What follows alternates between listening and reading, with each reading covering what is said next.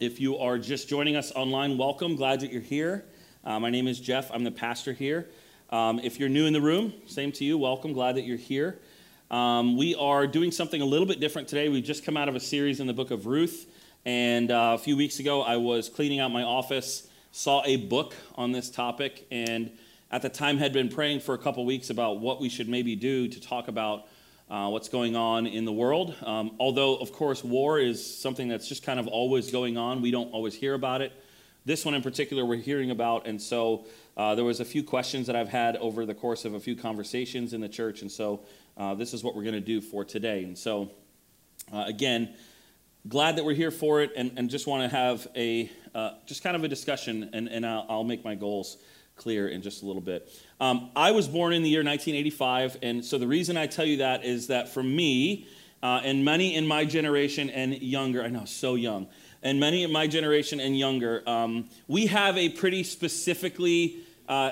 historically specific experience when it comes to war in the world. And so for me, there hadn't been any global conflicts that I can remember in my childhood. The biggest things that were on my radar coming up were just basically the military operations that came as a result of 9/11. Those are the things that are the most burned in my memory. So for me, war is kind of a distant idea. Like when I would speak to my grandfather who fought in World War II, he and I had very different perspectives on it because he was there. He served in the Pacific Theater in World War II in the Navy. And so for me, war is this distant idea that really I was concerned about it, but it was never on the forefront, the front burner of concern for me. And maybe that's partly just me. Maybe I'm not as aware as I could be or as I should be about something as serious as war, but that's just kind of my reality. Now, in my dad's generation, there was Vietnam, of course. There was Korea. In my grandparents' generation, there was the Second World War, and maybe the first, depending on what time you were born. Of course, there's many other conflicts, but I think kind of Vietnam and World War II, when I think about the past two generations before mine, really marked the conversations that I would have with people in those generations. And so I also grew up in the church. In a church very much like this. I grew up in a Christian home, and so for me, all the ways that I view the world are going to kind of be through the stream of Christianity which I came up in and the time I came up in. And it's the same sort of stream or branch of Christianity I find myself in now, the Protestant evangelical, and I mean in the classical sense, not in the voting bloc sense that it means now, but in the Protestant evangelical stream of the church in America. I remember the first time that I heard the word Protestant. I was with my grandfather at a doctor's appointment, and they asked him, "What religion are you?" And he said, "Protestant." And I was like, "What's that?" And so that's my experience in the church. We didn't use that language a lot. Now, here's why I'm telling you all of that. You all know, over a month ago, February 24th, I can't believe it's been that long already, Russia invaded Ukraine and began what could potentially be the biggest land war since in Europe, particularly since World War II. This is a big deal. And so all of us, as a result of living in the kind of connected world that we live in, right, we're all aware of this. And if you're a Christian, what I think this does is sort of force us to grapple with the reality of war in this world. This week, as I was preparing for this, I noticed that there's this pattern where when something happens, a conflict happens, Christians start talking about it and start dealing with what do we think about this. And so as a pastor, one of the roles that I think that I have is to talk about things from this platform that I think all of us are kind of dealing with, but maybe we either don't want to talk about it or we don't think we should talk about it or we don't know how to talk about it. And so that feels a little overwhelming to me, and I feel like I'm pretty underqualified to talk about this, but it's part of my role, so I wanted to take this week and just probably next to just this week lay out for you some of the history of the way that the church has thought about these things in the past. And maybe just give some tools and language to you in order for you to just kind of do the work of, as you're living in this world, make your faith have feet, if you will, right? Make your faith, the rubber hit the road. And so today is going to be on the border probably between a sermon and a lecture. And so I just want to invite you to stay with me. We'll be done in about about half an hour. And hopefully we'll arrive at a place where my hope is you'll just be able to have more conversations about this freely and faithfully. And I also just want to preface this by saying that nothing I say today is intended in any way to be a critique of our military or the personnel in it. I come from a family where my grandfather fought in World War II, so I have a lot of respect for people who serve in that vocation, which is what it is. It's a vocation that some people serve in. It would be foolish of me to try to critique those things, and so I simply want to just give you an overview, a framework for Christian thought on the broad topic of war and or violence. And so if you want to talk further about what we cover, you should have said this, but you didn't, or you did say this and you shouldn't have. That's literally why I'm doing this. And so I want to, let's get a coffee, let's get a meal, and let's chat about it. So let me start by praying, and then I want to just give you a short overview of some Bible texts. There's a lot of them. We have them on the screen today. I normally don't do that, but we're going to jump around quite a bit, and so we're going to have those on the screen. And then I want to just give you some language for the differing views in the church on this issue. So let me pray. Jesus, thank you again for bringing us here. Thank you for making us whole persons who are spirits and bodies and minds all together. And thank you that we get to use all of those parts to worship you. And so today I pray that you would help us to engage all of ourselves in this conversation, not just our minds, but also our emotions, and to really take stock of what it is that we feel when we think about this, but also our minds as well, that we would be wise as you've called us to be. And so we pray all this in your name for your glory. Amen. Now, whenever you try and have this discussion, or even a discussion on whether or not violence is allowable for Christians or not, inevitably one of the questions that you have to deal with is the Old Testament. We have to talk about the Old Testament, right? If you know the stories of the Old Testament in our Bibles, you know that war and violence is a part of that world, just like it's a part of our world. Just like it's a part of ours. In fact, we saw most recently in our own study of the book of Ruth that the reality of violence, particularly to those who are most vulnerable to it, and in their case, in that story, women who were immigrants, we saw that show itself in that story in the concern that Boaz and Naomi both expressed for Ruth in potentially being assaulted by men. So this is part of the world that's always been there. So in that regard, the world has always been the way it is in terms of violence, right? It's always been there. Actually, the way that we live is the exception. And so as we look at the early Old Testament, what we see is that war is seen in kind of a even sometimes the conflict is initiated by God. We have to say that to be faithful. Some of the wars in the Old Testament are declared by God himself. So I'm going to give you three examples that there's three examples that can be found. Exodus 17, Numbers 31, and 1 Samuel 15 are just some examples.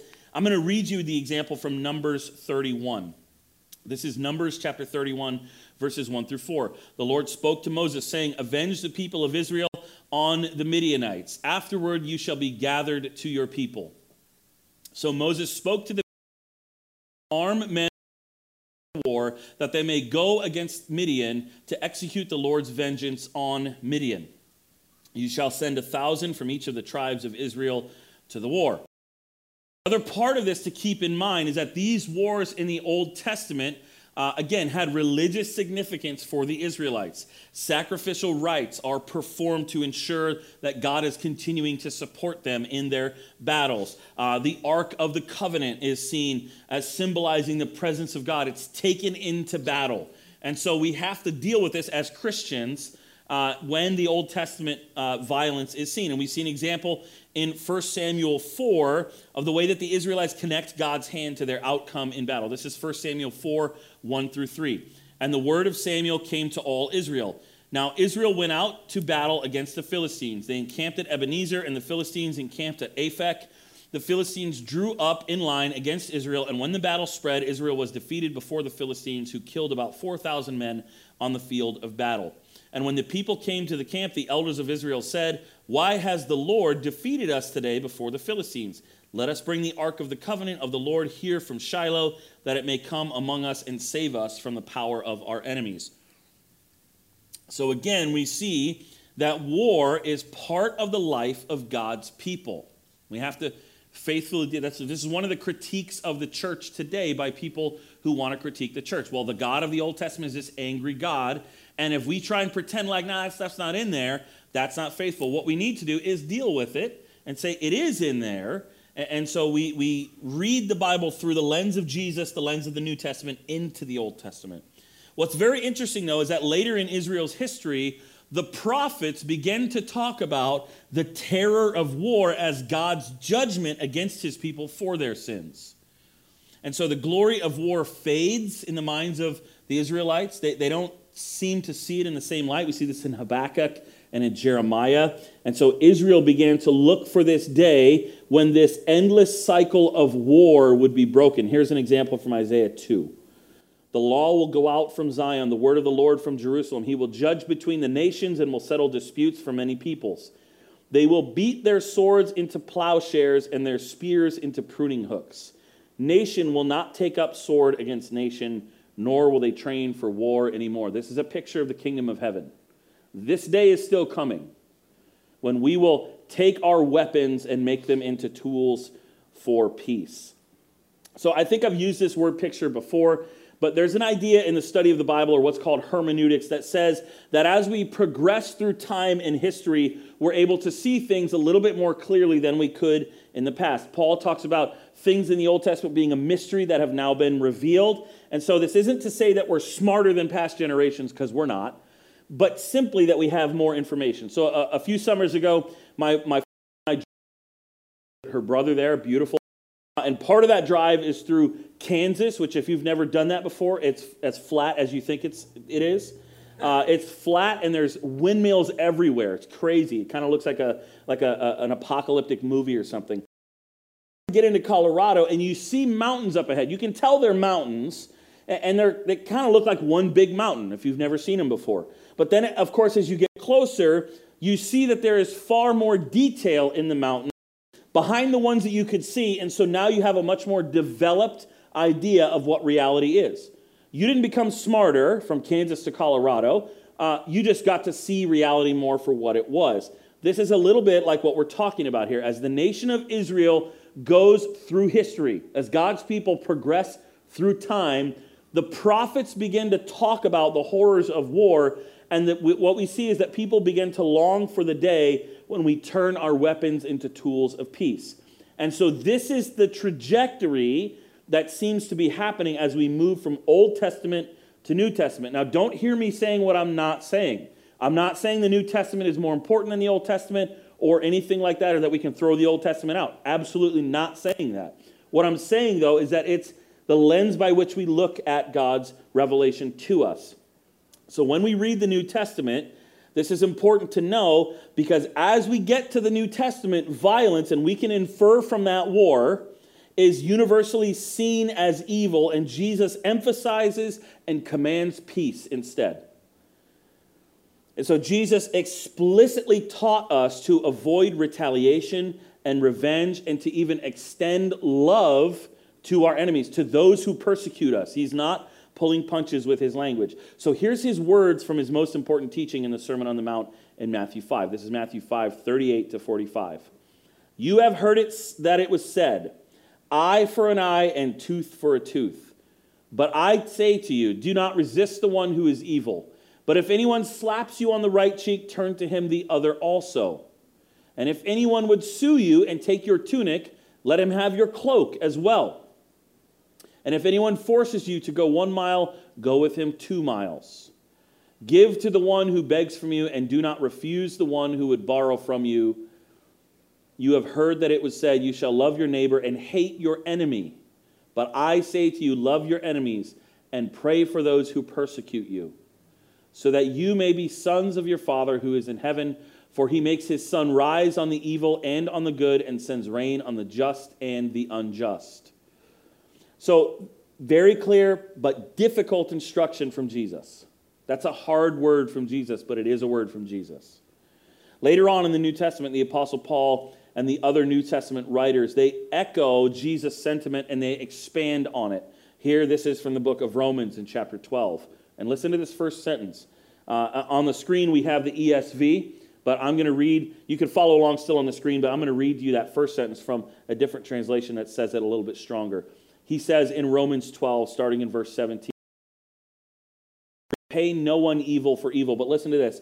Never pay back evil for evil to anyone. Then he goes on. Respect what is right in the sight of all men. If possible, so far as it depends on you, live peaceably with all. Beloved, never avenge yourselves. Notice our identity there, beloved. And then what does he say? Never avenge yourselves, but leave it to the wrath of God. For it is written, vengeance is mine, I will repay, says the Lord. To the contrary, if your enemy is hungry, feed him. If he's thirsty, give him something to drink, for by doing so you will heap burning coals on his head. Do not be overcome by evil, but overcome evil with good. That sentence right there, don't be overcome with evil, but overcome evil with good, is so central to what it means to follow Jesus. So from these texts, it seems pretty clear that violence and war are not what we as Christians should want to take part in. And yet, despite the immense evil of war, Jesus also said that it's inevitable that war is going to be part of life in this broken world until he returns. In Mark 13, Jesus speaks his famous words about nation rising against nation as a part of the signs that his return is coming close. Jesus also didn't seem to oppose those who are part of earthly governments or those who are serving in the vocation of soldier as a part of these governments. He didn't think that they were inherently evil people. We see in Matthew 8, 5 through 10, that Jesus has an interaction with a centurion. Who's that? That's a soldier in charge of other soldiers. And Jesus speaks to him and even affirms the faith of this soldier.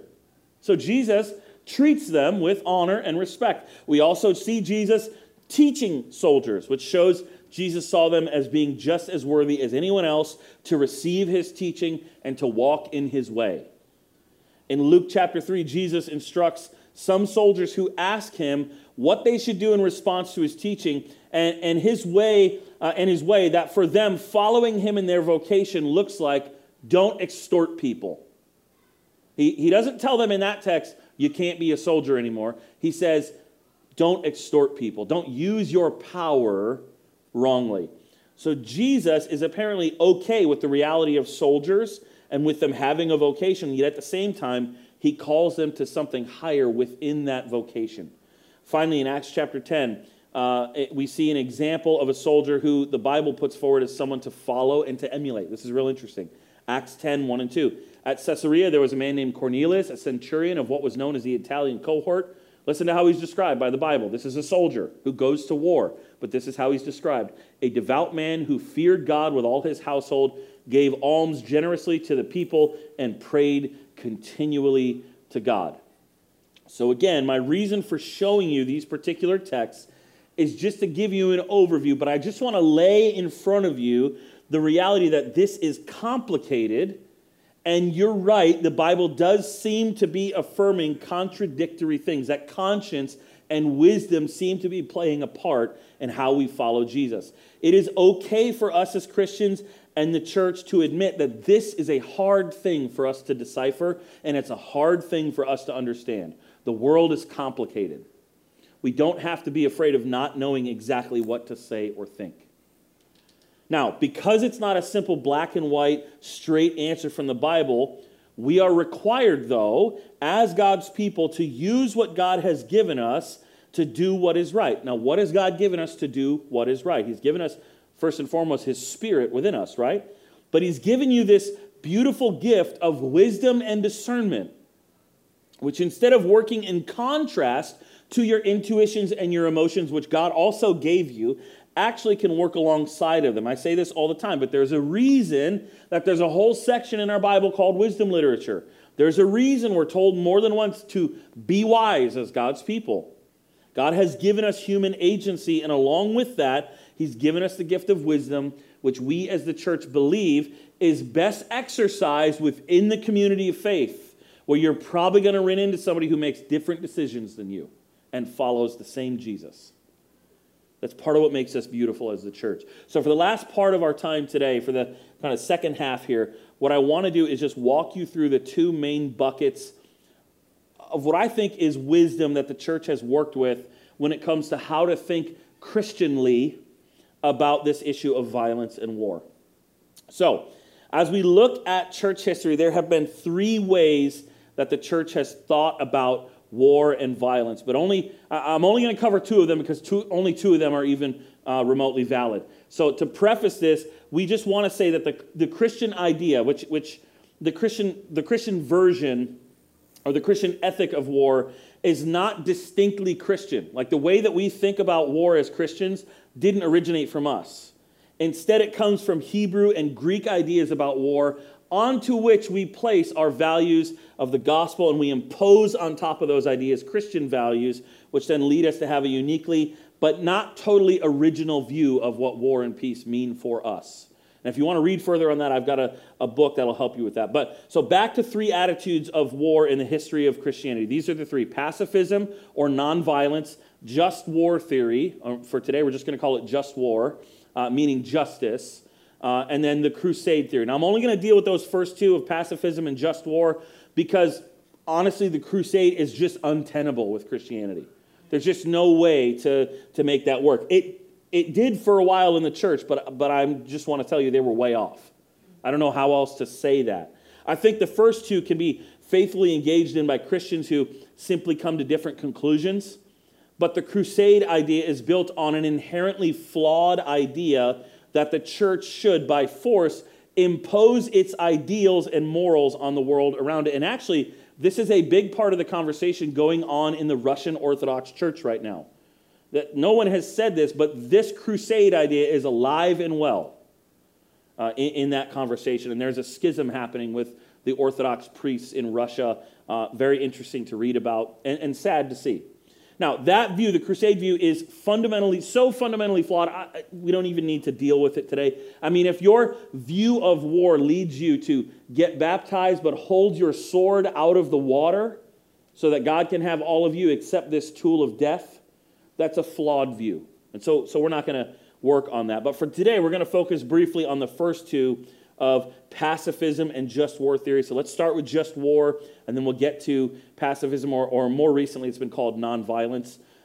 So this is just war theory. Now, one thing that all Christians have always agreed on is that it's very clear from the Bible that there is a Christian ideal that we should want the elimination of war. Everybody agrees on that. We want the elimination of war and brotherly love among all people. So it's not fair to think of people who hold to just war as those who want war. That's not what the view says. But those who would hold to just war would say that in this imperfect world, and this may be the way you're thinking about it, and that's part of why I want to give this language, that in this imperfect world broken from sin, war might be forced on those who didn't ask for it. And that's exactly what's happening right now in Ukraine. And this has happened way too many times in the history of humanity, right? The strong take advantage of the weak by military force. And so those who are wise and following Jesus in the church have said, although we don't want war, it seems right to us that we might have to engage in violence and war in order to protect those who are being attacked. Now, you might argue that this is always true of any war whatsoever, that somebody wants war and the other party doesn't. There's always those who did not choose war, but upon whom war has come. That's always the case. And it's always far more destructive, devastating, dark, and evil than anyone ever thinks it will be. War always goes further than you think it will be. And the same is true on a personal level when it comes to violence. When we talk about self-defense, this is the same conversation. Once you cross into the world of violence, you can't control the outcome anymore. And this is why we view it the way we view it. It's a dangerous thing that we don't necessarily want. And so war is the same, but on a bigger scale. It never leaves you less affected than what you thought. It always leaves you more. And so Christians living in this kind of world that seems so far removed from the ideal that we believe should exist have done their best to grapple with this. And they're faithful, and they're following Jesus. Here's a couple theologians from way back in the day of church history. St. Augustine of Hippo, St. Thomas Aquinas. These two men are primarily responsible for kind of the origination and the formulation and the development of the theory of the just war, which has remained the majority position within the Christian church in order to approach war to this day. So I want to emphasize again, just war people who hold to the idea of just war, are not saying that they want war or that wouldn't be just war. In fact, good just war people will do anything they can to avoid war.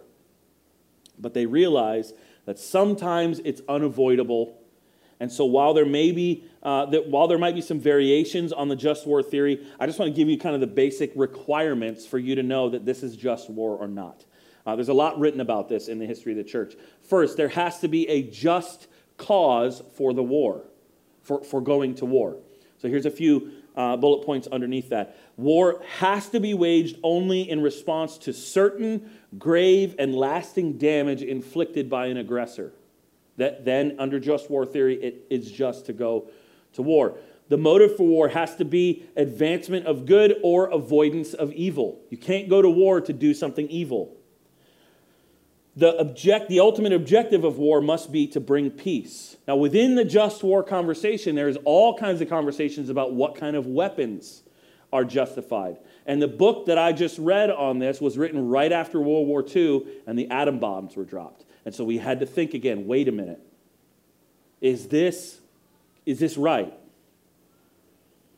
Revenge, revolt, desire to harm, dominate, or exploit, and similar things are never justification for war.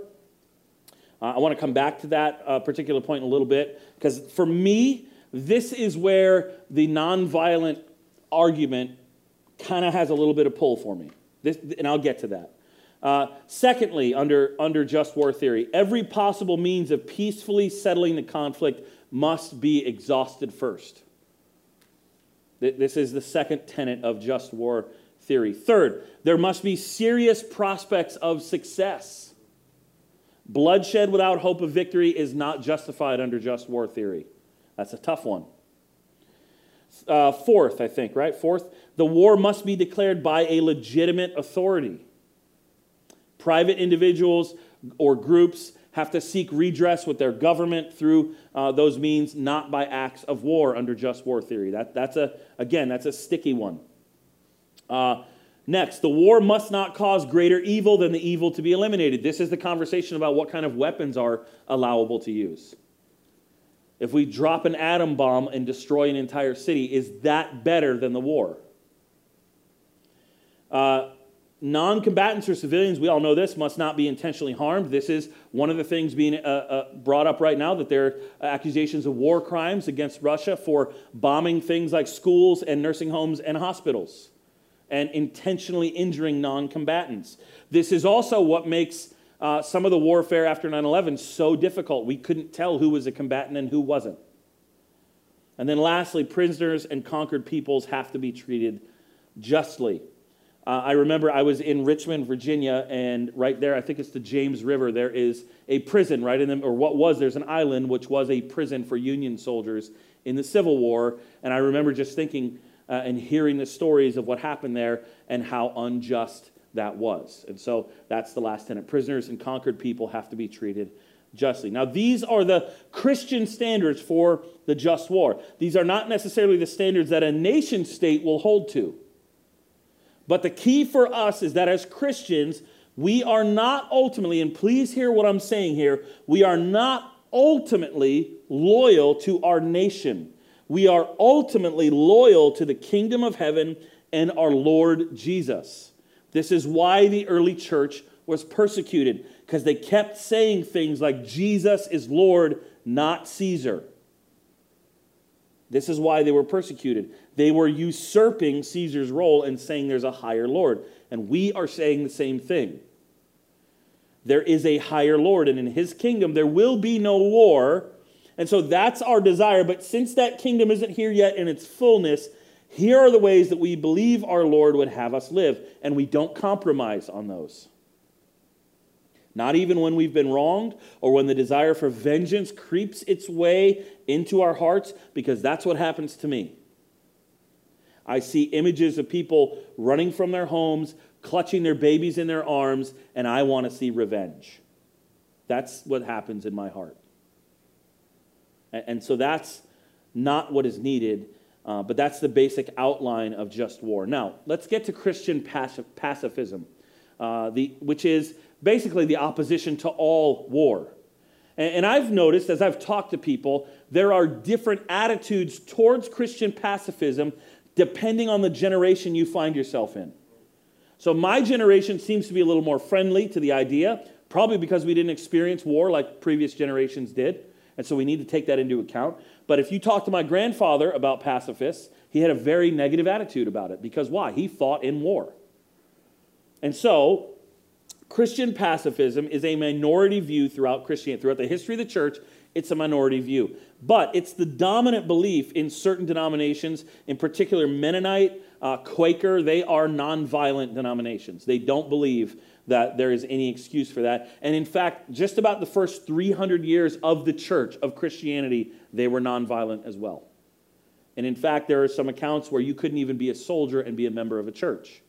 So we have changed our attitudes over the history of the world. And so what I want to say about this, I want to say this because of the fact that pacifism is a minority view in Christian history and because of the way that I heard this position talked about as I grew up in church, right? I want to say this. Pacifism, true Christian pacifism, is not based on cowardice. That is not the basis for Christian pacifism. Pacifists are not simply afraid of war and so they refuse, right? The ones that are doing this in good faith.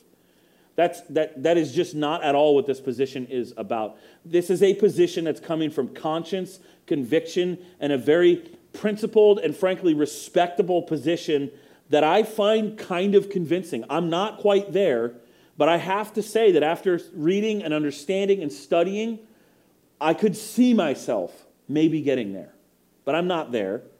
It's a respectable position with a long history in the Christian tradition. And the reason why I can't quite get there is also the reason why I think I could get there. And I'll get to that when it comes to revenge. So where does the framework for Christian pacifism or nonviolence come from? Well, for pacifists, they would say it comes directly from Jesus. It comes right from the words of Jesus. They take their example from Jesus, who never resisted his persecutors. When the mob came to arrest him, one of his followers, you know the story, tried to defend him with a sword. And what did Jesus say in Matthew chapter 26? Put your sword back into its place, for all those who take up the sword shall perish by the sword. So many of Jesus' apostles and his other followers, and as I said, the early church, many of them were martyred for their faith, but we see a lot of evidence that they didn't use violence to resist this. They didn't use violence. Now, that's not necessarily a prescription. It's a description of what happened in history, but we have to take it into account. Another justification for pacifism is the belief that the kingdom of God is set apart from the world, that we are part of another kingdom. You remember Jesus said when he was about to be crucified, my followers are not from this world. We don't fight with the weapons of this world. And so the world is going to continue in sin of all kinds, including war. But those who truly belong to the kingdom of God, we are called to put our trust in God totally and to obey all of Jesus' teachings, including his teachings, which we read a little bit ago, against violence. Don't return violence for violence. This is the argument. There's a number of other Bible passages that are cited in favor of this pacifist position. Matthew 5, Romans 12, 2 Corinthians 10, 1 Peter 2, Hebrews 10. There's a number of other ones. I can give you the notes after if you'd like. But here's Romans 12, 14 through 20. This is an important text. Bless those who persecute you. Bless and do not curse them. Rejoice with those who rejoice. Weep with those who weep. Live in harmony with one another. Do not be haughty, but associate with the lowly. Never be wise in your own sight. Repay no one evil for evil, but give thought to do what is honorable in the sight of all. If possible, so far as it depends on you, live peaceably with all. Now, that verse, the pacifists have to deal with. If it depends on you. 19, Beloved, never avenge yourselves, but leave it to the wrath of God, for it is written, Vengeance is mine, I will repay, says the Lord. To the contrary, if your enemy is hungry, feed him. If he's thirsty, give him something to drink. For by doing so, you will heap burning coals on his head. Do not be overcome by evil, but overcome evil with good. Now, a few criticisms of this pacifist position. Some people would say that it amounts to just surrender to aggression, and that the evil that results from that surrender ends up being worse than the war that would have had to happen in order to solve it. That's a critique that has to be dealt with. Another criticism is that pacifism is utopian, meaning that they're dreaming of a world that's just not here yet. and that pacifists are unfairly reaping the benefits of the freedom earned by those who were willing to sacrifice their lives in war. This is the most emotionally charged critique of pacifism. If you talk to someone who has a critique of pacifism and they've served in the military or lost a friend who served in the military, this is where they'll get frustrated, and they're not wrong about that. That's a difficult critique. However, a pacifist would reply that pacifism doesn't mean being passive, but instead that it's active peacemaking through every means except violence. That they have a principled, they draw a line and they just don't cross it. They would point to Jesus' words again in Matthew 5, the Sermon on the Mount. Blessed are the peacemakers, for they shall be called sons of God. And pacifists would point to, Christians and non-Christian pacifists alike, would point to the success of some nonviolent resistance movements, right? There were Swedish and Danish resistance to Nazism during World War II. Of course, Gandhi's independent movement in India was another non-violent movement. Civil rights movement here in the United States of Martin Luther King. And then there was a labor movement in Poland, which was also a non-violent movement. And so many Christian pacifists see nonviolence as the only way to break out of the cycle that they see of hatred, war, and revenge, which have dominated human history. And even as we think about the conflict in Ukraine, if you listen to Vladimir Putin's words, he's going back in history and saying, I'm trying to set right what happened back here, and so I'm going to use violence to do it. And so the pacifist argument would say, this is the only way we can break that cycle. Now, whether or not you agree with that or not, just understand they're making a faithful argument that's based on good thinking. So to end, and as much as I can give what I think are fair criticisms of the pacifist view, let me also give the main criticism for the just war view. And to do that, what I wanted, this is the main criticism that I have in my own heart. As someone who, as I think about it, I lean reluctantly towards a just war view of the world. But here's my main critique of my own view. And I'm going to go back to that verse in Romans 12. Romans 12:19. Beloved, never avenge yourselves, but leave it to the wrath of God, for it is written, vengeance is mine, I will repay, says the Lord. So for me, this is where I simply don't trust my own heart. My heart is more sinful and dark than I want it to be. When it comes to war and violence, I just don't trust my heart to not switch over into desires for revenge without me even knowing it. Because you can be sinning without you knowing it. That's the way sin works. And I want to push on us to be honest with ourselves when we're watching the news, when we have an interaction with someone where we're wrong, that we don't allow ourselves to switch over to let the seed of revenge take root in our hearts. And the way that works is that attitude we all get where, well, this person started the fight, but I'm going to finish it.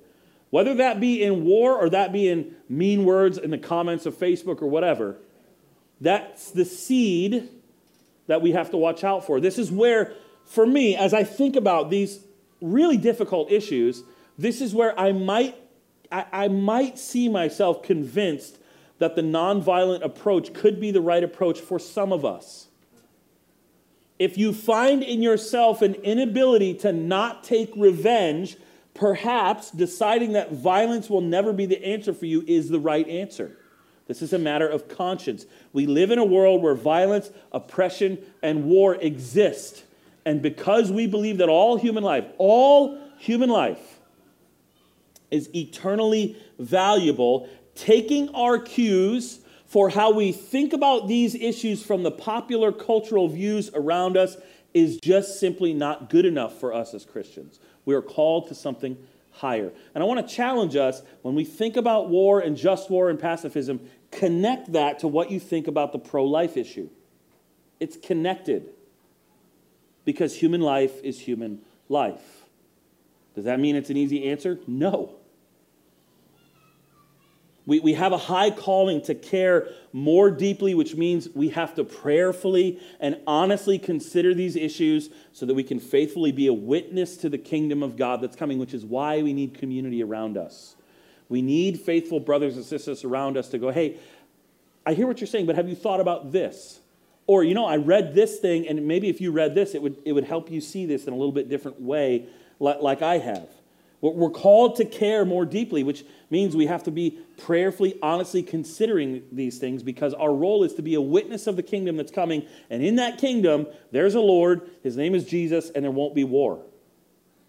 This is what we are as Christians. We're witnesses of a different Lord and a different kingdom. So that's kind of my hope for today, is that just perhaps that you'll be prompted to consider these factors a little bit. You're living in a world that's difficult and hard and has war and violence in it. You're living in a city that has violence in it. We know this, right? And so we have to consider these issues a little bit more. And my hope is that in considering these issues from a distinctly Christian perspective, what that will do is draw you closer to Jesus. And as a result, in your life, you will see more of the fruit of Jesus, which is love, joy, and peace. Let me pray. Jesus, we thank you for the ability, frankly, to sit in a room that's air-conditioned and think about these things.